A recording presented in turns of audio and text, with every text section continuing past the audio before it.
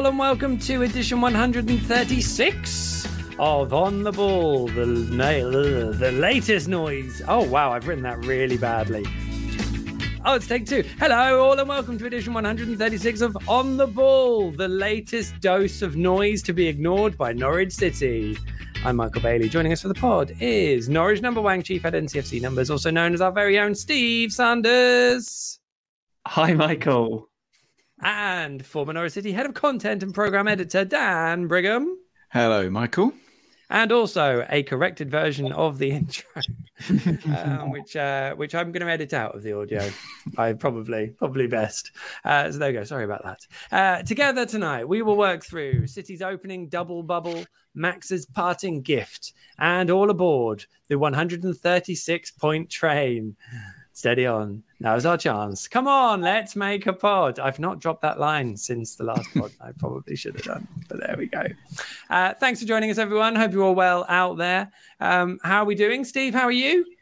Very good. Very good, actually. Like I'm well up for it again. I just can't remember the last time I felt excited to come on this. To talk about Norwich City. You know, it's it feels like something's happening.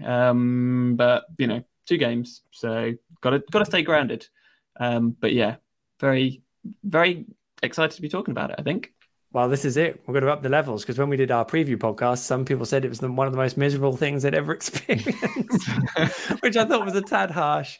But also, you know, that's hey, everyone's entitled to an opinion. If that's what they think, you can't argue with it. So that is. I think we should put it on the trailer for the whole season. You know, we should trail it. A miserable experience for all involved. Let's hope the gap between this podcast and Norwich City reality continues to be vast. Daniel, how are you? I'm good, thank you, Michael. Very happy to be back. Yes, lovely to have you back. I guess, like Steve as well, my enthusiasm levels have gone through the roof. I think what was it? August the 4th? Gone through the Louvre. Good start. I think the day before the whole game, I had no enthusiasm for it really at all. Just on a come down from the Ashes as well, which I absolutely loved, and then the thought of having to watch Championship football again was unappealing. But it's amazing what 6 goals and 2 good performances can do to you. Just shows sort of the fickle nature of it, I suppose. But yeah, very enthused now, and looking forward to the next 44 games this season. That's the spirit, and all those 136 points. Thanks for those watching us live on your chosen social media platform. We want to hear from you during the recording, so please get in touch. Anything you want us to talk about, anything you want to ask us, anything you want to say, file it through on YouTube or Facebook or hopefully Twitter. I'll keep an eye on that myself. And we will endeavour to look at those over the course of the next 40 minutes or so. Strict deadline tonight, I've decided. And if you're listening live, if you're not listening live, actually, if you are like the opposite of listening live, which is not listening live, but listening in the future, and you want to get in touch as well, then you can do that by emailing us at Twitterkers, Twitter, KERS, @icloud.com. I haven't changed that address to Xkers, because that would be silly. Let's crack on with this season's first. Oh, no, that's from last week. As you can see, we are completely underprepared. I had 2 weeks to prepare for this podcast. That also means I'm probably going to leave in the error at the start now as well, because this is too much fun. All the errors are staying in, because that's this podcast. Let's crack on for the second time this season with our headline act.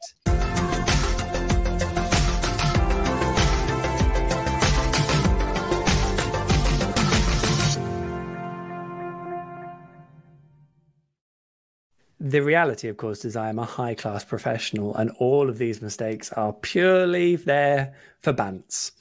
Right, crack on then, shall we? It's a promising start. Norwich City beat Hull at home. Carrow Road was a wonderful place. Everyone who was there, pretty much, I mean, I haven't spoken to everyone who was there, but a lot of people who were there said how it was the first time in a long time they had felt something at Carrow Road, which is obviously delightful. And then, of course, we got all the fun at Southampton. One of the most lively games I've seen in a very long time. And loads of stuff to unpick from that as well. We won't go through all the details, of course, especially as Hull was like a week ago. But what has been most promising for you guys? Steve, would you like to go first? what's really floated your boat in these 180 minutes of championship spectacular?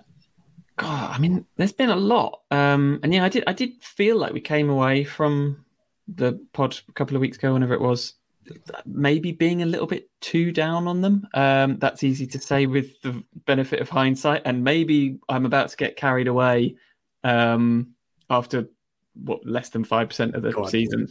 Go on, 136 points, Steve. Oh yeah, well at least 130, right? I mean, let's not be silly, but yeah, at least 130. I mean, I think it's just absolute chalk and cheese from what we saw last season, and I think the difference was apparent sort of first 5-10 minutes of that whole game, and it's kind of continued since then. Obviously, still a few things to iron out. They've conceded a few goals, but Zoe said it in a couple of weeks ago. She just wanted to feel again, and I think that's been the main thing. It's almost the points weren't necessarily that important, or aren't necessarily that important at this stage. Although, let's be fair, 4 points. I think you'd have to have been certified to have expected any more than that. 2 weeks ago. So yeah, let's not knock that. But I think there seems to be a tangible plan. They seem to be fitter. They're buying into what Wagner wants them to do, seemingly all of a sudden. And I think it can't be understated or overstated, or whichever way you state it. The difference in new signings have made. I just think Barnes, although he hasn't scored yet, has just makes basically sign me up for 46 games of him backing his ass into centre halves and making a nuisance of himself. Stacey, I think, has been brilliant, and they have unearthed. I think the ace in the pack is J-Ro. Like he has come in and performed way above what I expected in the first 2 games. Obviously, scored in them both. And yeah, there just seems to be a new level of belief. Now, I know we didn't win and we could have won and it could have been 6 points, but I think, let's be fair, I don't think we could have asked for much better than those first 2 games. So yeah, it suddenly feels exciting to be a Norwich fan again. And it's been a while since we've been able to say that, I think. True. J Rowe is, of course, Jonathan Rowe, and I'm only clarifying that because maybe the next time I type it, I'll end up writing Joe Rowe by accident again, or correct, which it happily corrected me last time. Scored 2 fantastic goals, Mr. Rowe, which is really good because I think he was someone who we genuinely said we'd seen some real promise from in pre-season. So it's lovely when a player does that, and that can be a catalyst for them doing it during the season, because that's effectively what Todd Cantwell did in his proper breakthrough season. He looked good in pre-season and then really took it on into the competitive stuff. And it's true, isn't it, Dan? I mean, Norwich are playing, I find it really interesting. They're playing really aggressive football. They look really strong. They're moving the ball really quickly. They do look really good in transitions. They're not really seeking to control the game necessarily. From what I can tell, it seems a bit quicker than that. What I would say is that the moments where they've stepped off and conceded goals or dropped off, they've come from a noticeable drop in intensity. Although they are really fit, how long you can sustain an intensity, and also whether they can get the hang of not conceding a goal when they're not doing that would obviously be quite handy. But it is interesting how it does seem to be, certainly in these 2 games so far, that bit different from a team that David Wagner was still coaching for 6 months of last season. Yeah, so I just wrote down drop-offs, actually, because I'd sort of noticed finding it a bit boring, Dan, the pod.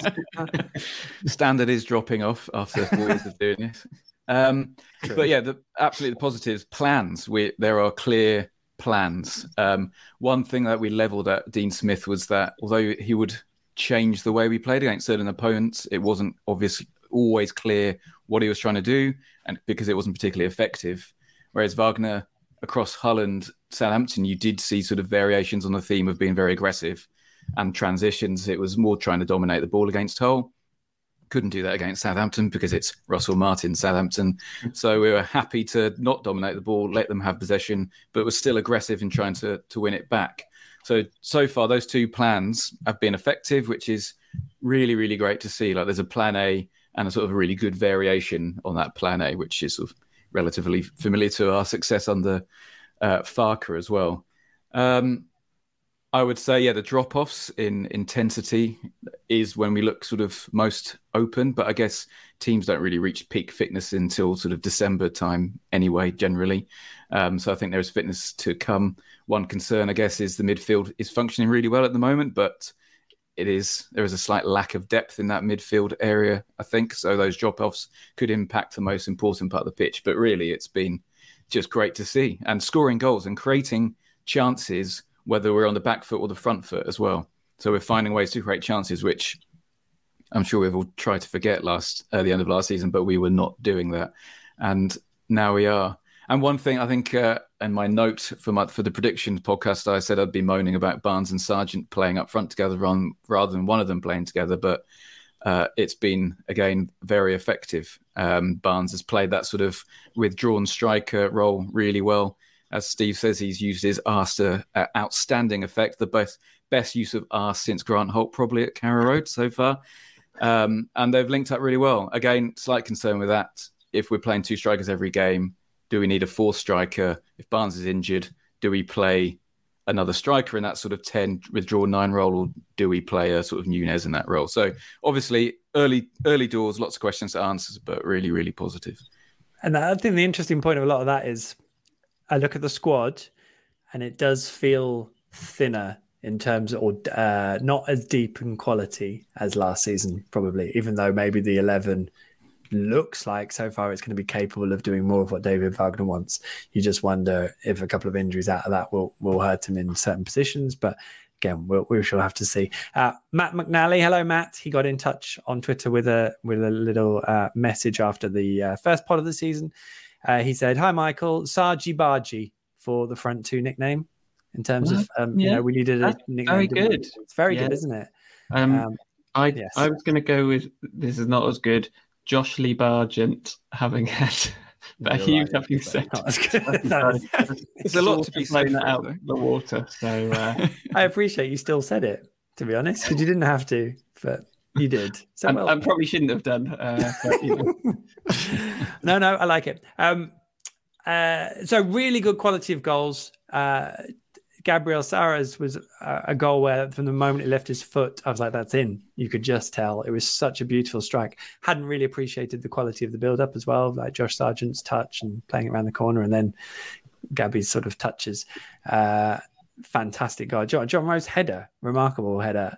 And obviously scored a cracking goal against Hull. So real good quality goals, which, as you said, we have maybe... The first one as well, Michael. Like, that was, Kenny long ball, Barnes kind of bringing it down, which again would not have happened last season. God love Pookie, but that wasn't his game. Playing it out to Stacey, great cross, and Sargent. I loved that goal. It's just a good team move. That's very true. And Jack Stacey, we'll get on to Max, I'm sure, at some point, but one of the points why I think Jack Stacey brings more to the team is just his final third output is much better. You can see he's just a much better crosser of the ball. I think I've seen that in 2 games already, which isn't me saying necessarily he's a better player, but we don't need to have that discussion. There's something a bit maybe Steeperman-esque about Barnes as well, the sort of chaos and physicality he brings behind a number 9, which we haven't had since Steeperman left. So it's good to just see a bit of physicality up in the sort of final third of the pitch.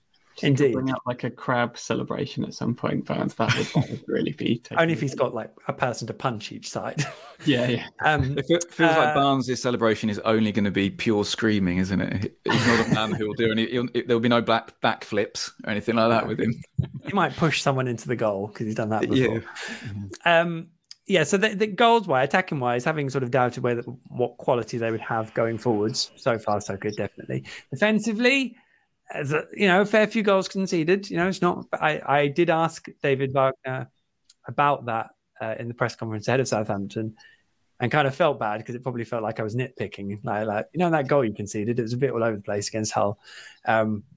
And I mean, I kind of felt from that one that Ben Gibson maybe shouldn't have ran sort of behind him because he cut off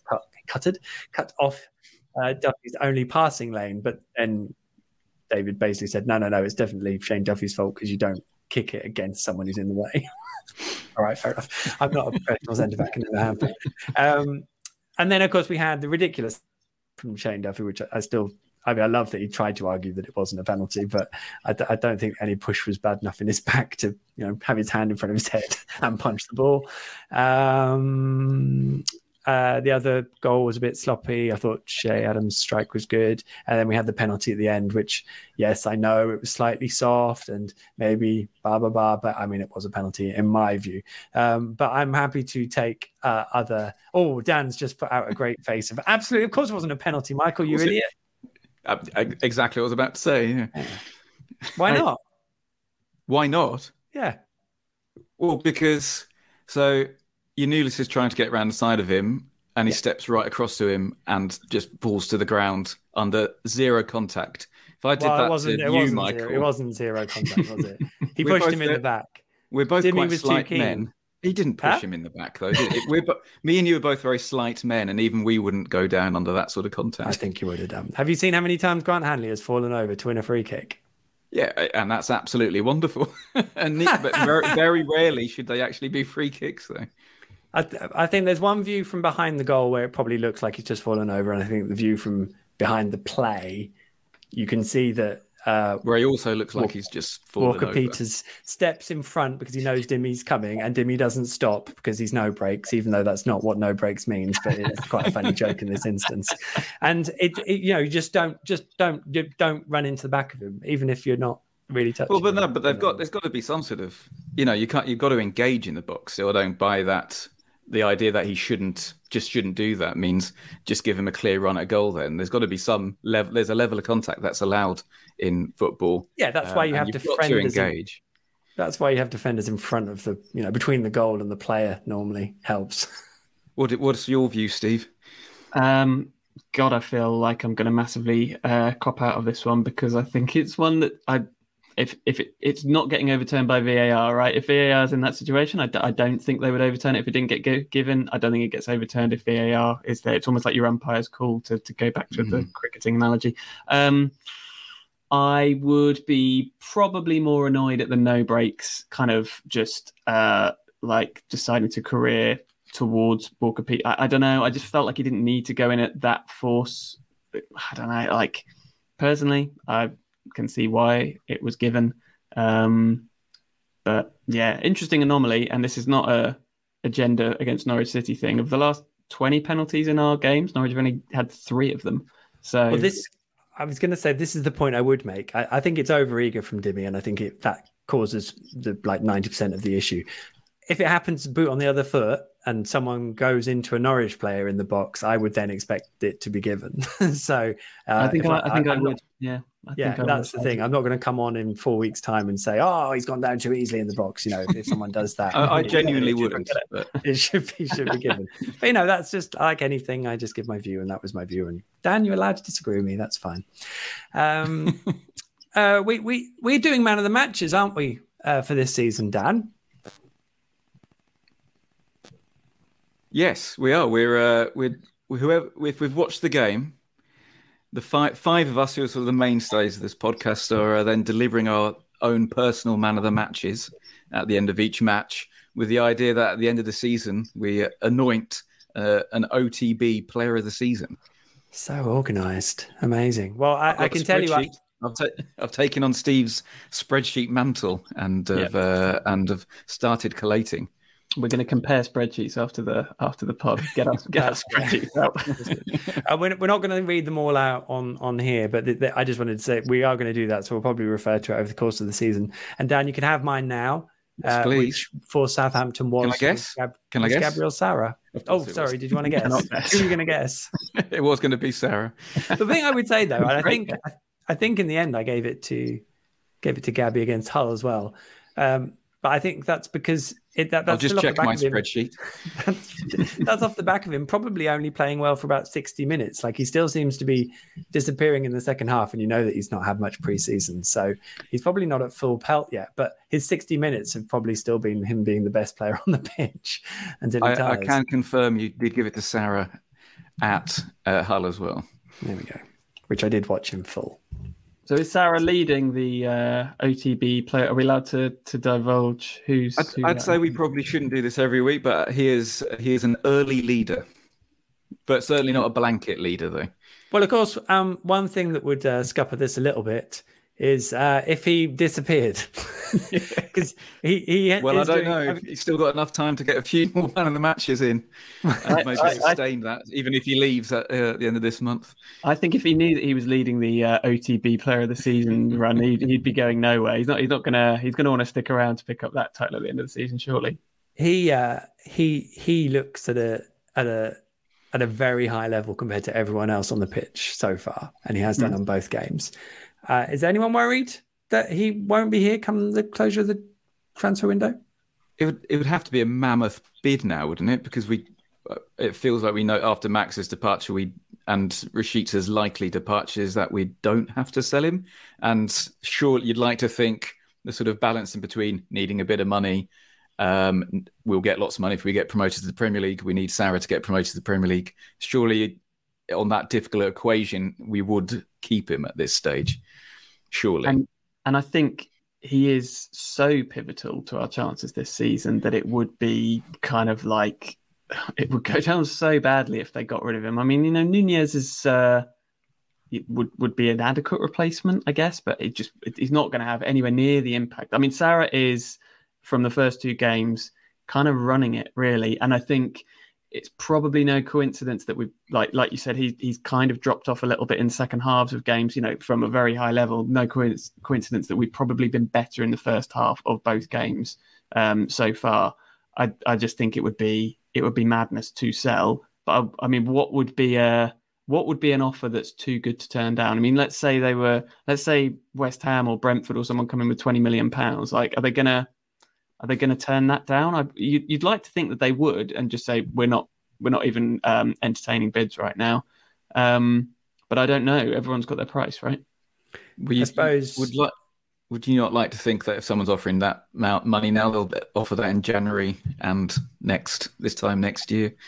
That would be. I think my point would be that Stuart Webber and Norwich City recently have not wanted to do late business like this unless they've really planned for it. And I think if Andrew Omobamidele got an offer, I got the impression that it was part of their plan to sell him if an offer came in. Obviously, so far there's been nothing proper anyway. So they've probably got a plan to replace him. I feel like maybe Gabby is not so necessary. I think if there'd been genuine interest at the start of the window, I think they would have been ready for that. But I think now it's probably too late. But I think it would also depend on how much they really do need the money, which is probably something only about 6 or 7 people know. So we would find out. Probably the interesting thing there is that James Ward-Prowse joined West Ham from Southampton now for £30 million. So it's not going to be more than £30 million, is it? Because someone in the Premier League is probably not going to value Gabby at more than that. So I don't know. He's not going to go for 12 million quid, is he? Let's put it like that. So, unless they're really strapped for cash, but let's hope not. So there we go. Cool. Well, I tell you what, let's move on to things we are not going to talk about, or as it's probably going to become this season, things that have happened since we were last on that we're not going to talk about, but we probably should mention. I'm happy to take the comments and questions from those watching live as well. So I don't know what there is about at the moment on that. But of course, Max Aarons is no longer a Norwich player. He has gone to Leeds. Oh, no. He's gone to Bournemouth. Southampton were interested as well, but they'd already been told, now I'm going off to rejoin Herr Farker. And then I was going to make a joke that I'm not going to do it. And then he went to Bournemouth instead because they came in last minute and offered Premier League football. So, I think that's worked out pretty well for everyone, really. I'd have said 7 million quid initially. Could rise to 12, depends on the add-ons. It's probably it wasn't going to be anywhere above 10 initially. I thought that was pretty clear for a player with 1 year left on his contract. Gets to play Premier League football. He played one fantastic ball forward in the game against West Ham. I was like, oh, hello, Max. That would have been a great assist. So, good luck to him, yeah? Everyone's happy. Yeah, and I think let's be fair here. We gave Timu a right good send-off and Emi Buendia. I think we need to recognise just how good Max Aarons was and has been for the last 5 seasons. 5 years, yeah. And just how extraordinary it was. And we mentioned it before, but coming into that team that was not doing well, not a winning team when he came in for that his first ever league start at Portman Road as an 18-year-old. I'm not saying he was the reason behind our turnaround, but he came in as an 18-year-old and basically looked like he'd been playing there for years and years. I had a little, just to look back, and after that league debut, he started in 146 of the next 150 games. Obviously, a brilliant partnership with Emmy, and in his first 2 championship seasons, he played 86 matches, won 55, drew 21, and lost just 10. I mean, obviously in 2 really, really good teams. But he was at that level just brilliant. And I think I've been going for 20 years now, and we've had some very good right backs in that time. I think Max is right up there, if not.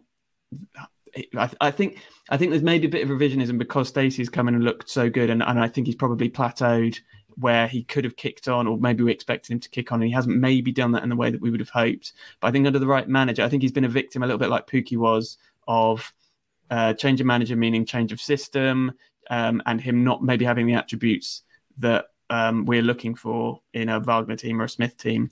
But I see him doing well in the Premier League. I see him being a good player for Bournemouth, and I think he will be there for a few years. I don't think it'll be a Jamal Lewis situation where things kind of go south because he's not doesn't suit the style of play.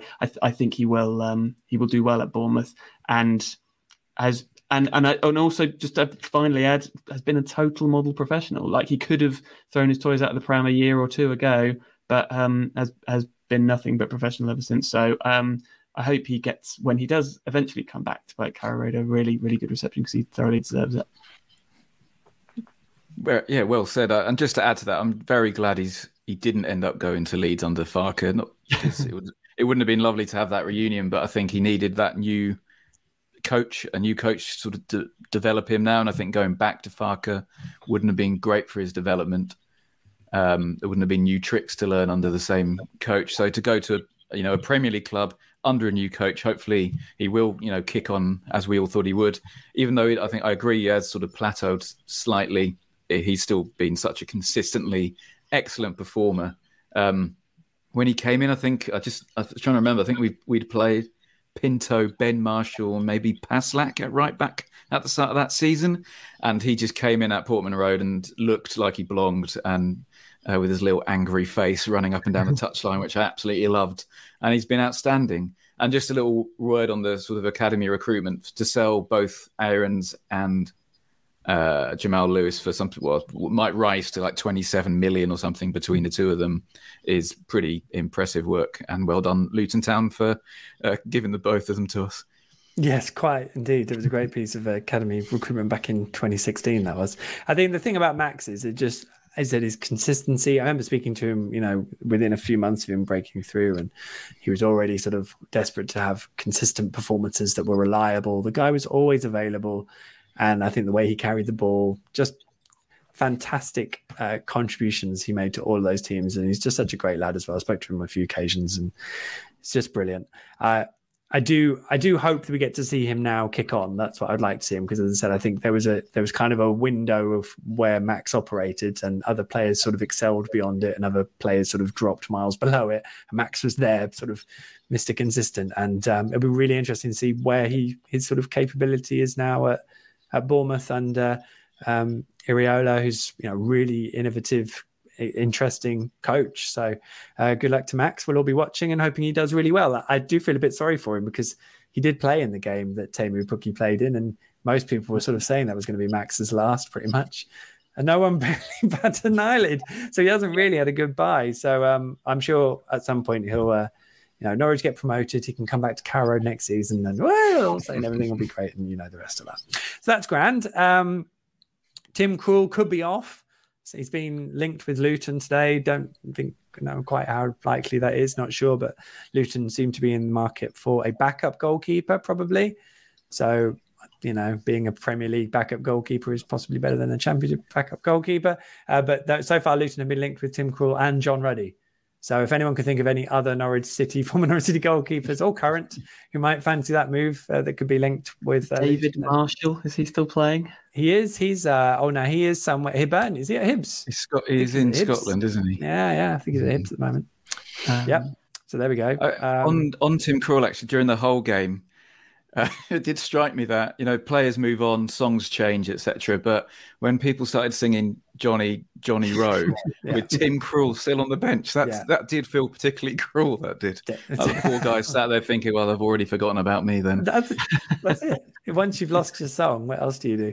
Initially, I think they're trying to probably pricked up thinking they were singing about him, but sadly not. Exactly. I think John Rowe's got another song as well, but I don't know if it's got all the words to it, and everyone's been too far away for me to actually listen out for that one. But anyway, anything else? Anything else in the comments that people are asking about, Steve? Mark King asks, I know a little bit early on this evening, or do you think we're likely to see any more new signings before the window shuts? I mean, I would be inclined to agree with Dan that I would like to see another striker, maybe on loan from the Premier League. We're not going to spend any money or commit to anything. I feel like we could be light there with if we get an injury. And Lee Coates says, I think we need a CDM, so central defensive midfielder. I agree, but no one else in the club seems to think so. So why bother? I asked David Wagner about the centre back situation, and he seems quite relaxed about that as well. I mean, it's different. I think if someone leaves from the squad as it is, but while no one does, I don't think they'll do anything. It will be interesting against QPR in the Carabao Cup. Remember, we're playing that on Wednesday. If Kenny doesn't play, which I assume he won't do, who plays the Kenny role in that formation? And obviously Sarah they've been pivoting a little bit more. But what you wouldn't want to do is have Kenny injured and Sarah having to play that role and then losing out on the creativity further up the pitch. So who is earmarked for that? Sørenson's obviously injured and probably hasn't got the passing range of Kenny. Gibbs, Wagner was reluctant to play him deep last season. Hopefully maybe he's become, got a bit more physical throughout the summer at that age you can grow pretty quickly. But yeah, quite interested to see who replaces Kenny in that role, because that's such a pivotal role for the way Wagner's team plays. Yeah, completely agree. Obviously, it's a bit of a blow there that Jakob Sørensen is still injured and will be for a little bit as well, by the sounds of it. Cool, that's a grand one. What else was I going to bring up? Zoe Webber has done an interview with Talk Norwich City. The boys got a good chat with Zoe, so that's grand. Catch that if you wish to hear from her. Well done, lads. So, yeah, that's good. Yeah. One thing we can't talk about is our third kit, because we've not seen it yet, which seems a bit odd. No, true. Now, there is going to be one. There has to be one, because that's going to be the women's team's change strip, because they won't have the green one. And apparently, the women are playing Cambridge United soon, or a team soon, that they will need to play their change kit in. So I'm thinking that would be a pretty good time to launch it, because then you can say the women's team are going to wear it first. How exciting. Nice. So there you go. That is my theory. That's what I would do. It doesn't mean that I can tell you they don't listen to me anymore, or they probably didn't in the first place. So I don't know, but we'll see how that all pans out. But yeah, I don't know what colour it is or anything. How exciting. You can say it was all your idea. So it's win-win. Wouldn't dream of that. Any others? I wanted to add that we haven't mentioned the fact that Christian Fastnacht has opened his account. He hasn't done an awful lot other than tuck that one away. But yeah, you're right. You're right. And it was a complete howler of a mistake at the point when Southampton had 10 players on the pitch and there'd been a bit of a break, so maybe switched off. But Fastnacht's sort of ability to be in that position. It was actually a really good run. And in fact, Dimmy's ball wasn't great because it was completely overhit and went beyond him, because he could have just played him in. But that to me, he's clearly a very intelligent player and a genuine goal threat, because he got into that position to be freely available for the ball anyway. And he took it first time, didn't have to take a touch, loved it, just rifled it straight in the bottom corner. It was great. And I think that picture of him wheeling away to celebrate is already one of the pictures of the season. I love that picture. I don't know if it was Matt Usher at the club or whether it was from Paul Chesterton. I can't remember exactly which one. Maybe they've got the same picture because they're in the same place. I don't know, but it's just that point where he wheels away. His face is just like, yeah. I just think that's such a big moment for him to settle in. Mark Robbins-esque, that celebration. It reminded me of. Brilliant. It's surely he'll be starting soon, you'd think. Well, Wednesday probably. Yeah.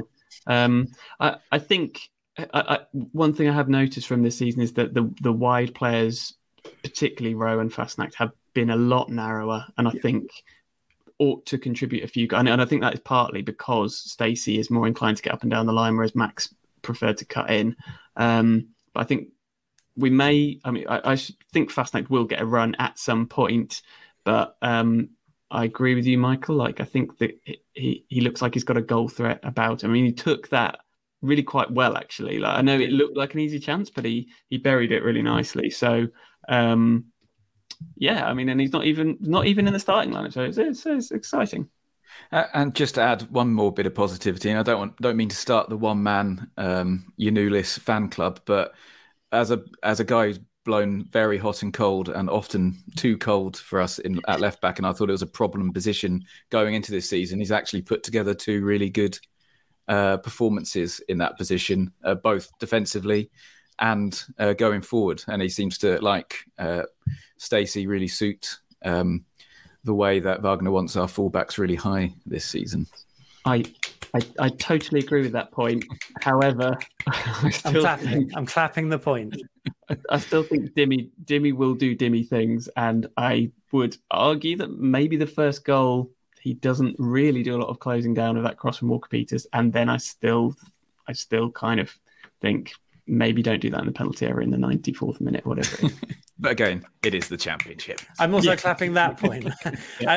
Little insight. I mean, having given Sarah man of the match for the two games, Dimmy would have been next, but in each game he sort of did something where it's like, I can't give it to him.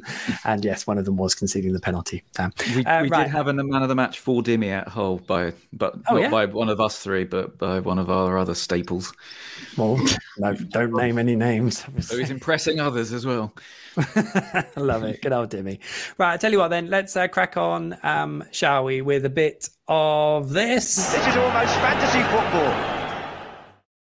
Nothing screams fantasy football like the Championship. Although first up, of course, for Norwich coming up is the trip to QPR in the first round, delayed by a week for Norwich and QPR, of the Carabao Cup. Bristol City away awaits the victor. What a carrot that is. So that's exciting. Slight revelation here. We're not going to do another one of these podcasts until next month. So just so you all know, for various reasons. But coming up then after the QPR game, Norwich have a visit from Millwall on Sunday. Then they're going to Huddersfield, and then they, I think, host Stoke. And there's Rotherham in there, isn't there as well? I think Rotherham. I think they might go Huddersfield away and then Rotherham away, and then I think it might be international break and then Stoke. Tell me if I'm wrong. So basically, I've written those all down wrong, but that's fine. They got all those teams. Basically, it's not a bad run, is it? Coming up, if you were looking at that. And looking at the Championship start so far, you'd think, okay, 136-point train. It's I tell you what it is. It's a physical run coming up, isn't it? In the league, Millwall, Huddersfield, Rotherham, and one thing that was noticeable against Hull wasn't at the Southampton game, but live at Hull, at Carrow against Hull, was that we looked much bigger than them, My God, it's probably since the Lambert era, maybe Alex Snill's Wembley season, where we've actually looked properly physical, looked like we can properly compete.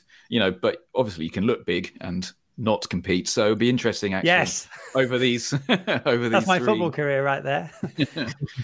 Over these three league games, and we did pretty well against these sides last season. So it's interesting to see if that physicality is going to make the difference. And what you really want with this physicality is really to get you the ball and then to be able to sort of dominate the ball. So it'd be good to see if that happens. QPR wise, as I said, interesting to see who plays the Kenny role. Interesting to see if we go with two strikers or if we go with more of a number 10. Interesting to see if Kalen Fisher gets a start as well in the cup, which would be nice to see. I mean, it's an interesting point. They are definitely a bigger side now, Norwich. And then that probably helps when everyone goes and marks everyone at a corner and John Rowe is in the middle of the penalty area with no one near him, because he was probably by a distance the smallest player in an orange shirt on the pitch. And then he puts in a brilliant header like that. So there's probably counterbalances and things that help, with that all round. Before the international break, Steve, and if we look across the championship as well, these are all sides that have sort of had I say it's only 2 games, so who knows? But no one's flying other than Ipswich. Yeah, I think they've already won it, actually. I don't know if they should or maybe check that. It does feel like we are playing for second now, but that's fine. Yeah, we can join them. We can join them in the Premier League hopefully next year. I feel like maybe we have a tendency to underestimate Millwall because we beat them twice last year, but they did finish above us. And I kind of echo Dan's point really. Like, I feel although like they have been 2 different styles, Hull and Southampton so far. They're both kind of 2 progressive managers who I think wanted to play with the ball on the floor and weren't going to be kind of like, all right, then break us down. Hull were a little bit like that, but also were a bit crap and not very well organised. But I think a run of Ainsworth, Rowett and Warnock will thoroughly blow that out the water. And I think it will be a different test. Like the cup game, like who really cares? Like I'd almost rather we didn't have to go to Ashton Gate on a Tuesday night. So it'd be nice to see us play well. But the 2 league games will be a different kind of test to what we've faced so far, I think. I think Southampton away, brilliant point. But I think if we're playing that counter-attacking style, you couldn't really ask for a better opponent in some ways than one that wants to play with a high line and keep the ball. Millwall won't be like that. Huddersfield won't be like that. I think we know that much. So I'll be really interested to see if we can kind of play that way in a game where we might have to unlock teams, because that is where I would slightly say from an attacking perspective we might be a bit weaker. But who knows? Maybe we'll turn it on again. And as Dan says, the physicality that we've got now means that we should be able to compete with these teams better than we have done in the past. We always beat Millwall, so yeah. Can we say we're a threat from set pieces now? Can we move it up to genuine threat from set pieces? Well, I feel like when it goes towards Duffy's head, I have the kind of slight belief that it might go in, whereas with Hanley, I know it's always going to balloon into sort of row N or something like that. So, well, let's wait until the sample grows a little bit beyond 2 games. But yes, indeed. Brilliant. Okay, well that's all going for that. Kenny, other business? Anyone got anything else they want to bring up, or any other questions, Steve, or comments to the? I mean, I don't know if this is sort of apropos of anything, but the Ratchas says, one question that I've always wondered: do the Norwich players have work email? Great question. I don't know if have you got any insight? Do they have Microsoft Teams meetings? Well, Dan will probably. I bet there is one. They do have emails. They do not have access to it though. So they're set up, and so if someone, there are people at the club who will check it for them, but they don't have access to it because God knows what they'd get sent out those email addresses. There's always someone who can work out the template of someone's email from their company they work for. So, great question. Love that one. Well, I haven't got any other business other than his record-breaking 15-second yellow card. 15 seconds, fantastic lunge on Will Smallbone. I mean, it was 15 seconds at the point at which Darren England put up the yellow card. So the tackle itself was a good, 2 or 3 seconds before that. I think it's the quickest yellow card in the championship since Opta started recording the stats, which was like 2013-14. So well done, Kenny. There you go. And nice. Kenny the captain now as well, and still unbeaten. So good old Kenny. He's doing a great turn. Right, well, in that case, I think I'm going to call it time, if that's all right, for this edition of On the Ball, the Norwich City podcast. There's always loved lots of added time. If you're yet to do so, make sure you subscribe via your podcast player of choice. The pod is available free for everyone on your usual player, and we stream the recording of the podcast live in video form on my social media channels. Have a search and I'm sure you'll find them. Ratings and reviews wherever prompted are always hugely appreciated. And if you want to get in touch with any questions or topic proposals, sling me a direct message, just like Matt McNally did on Twitter @Michael J. Bailey. A big thanks to our wonderful duo this evening, Dan, have a lovely rest of your week and month. You too, Michael. Thanks very much.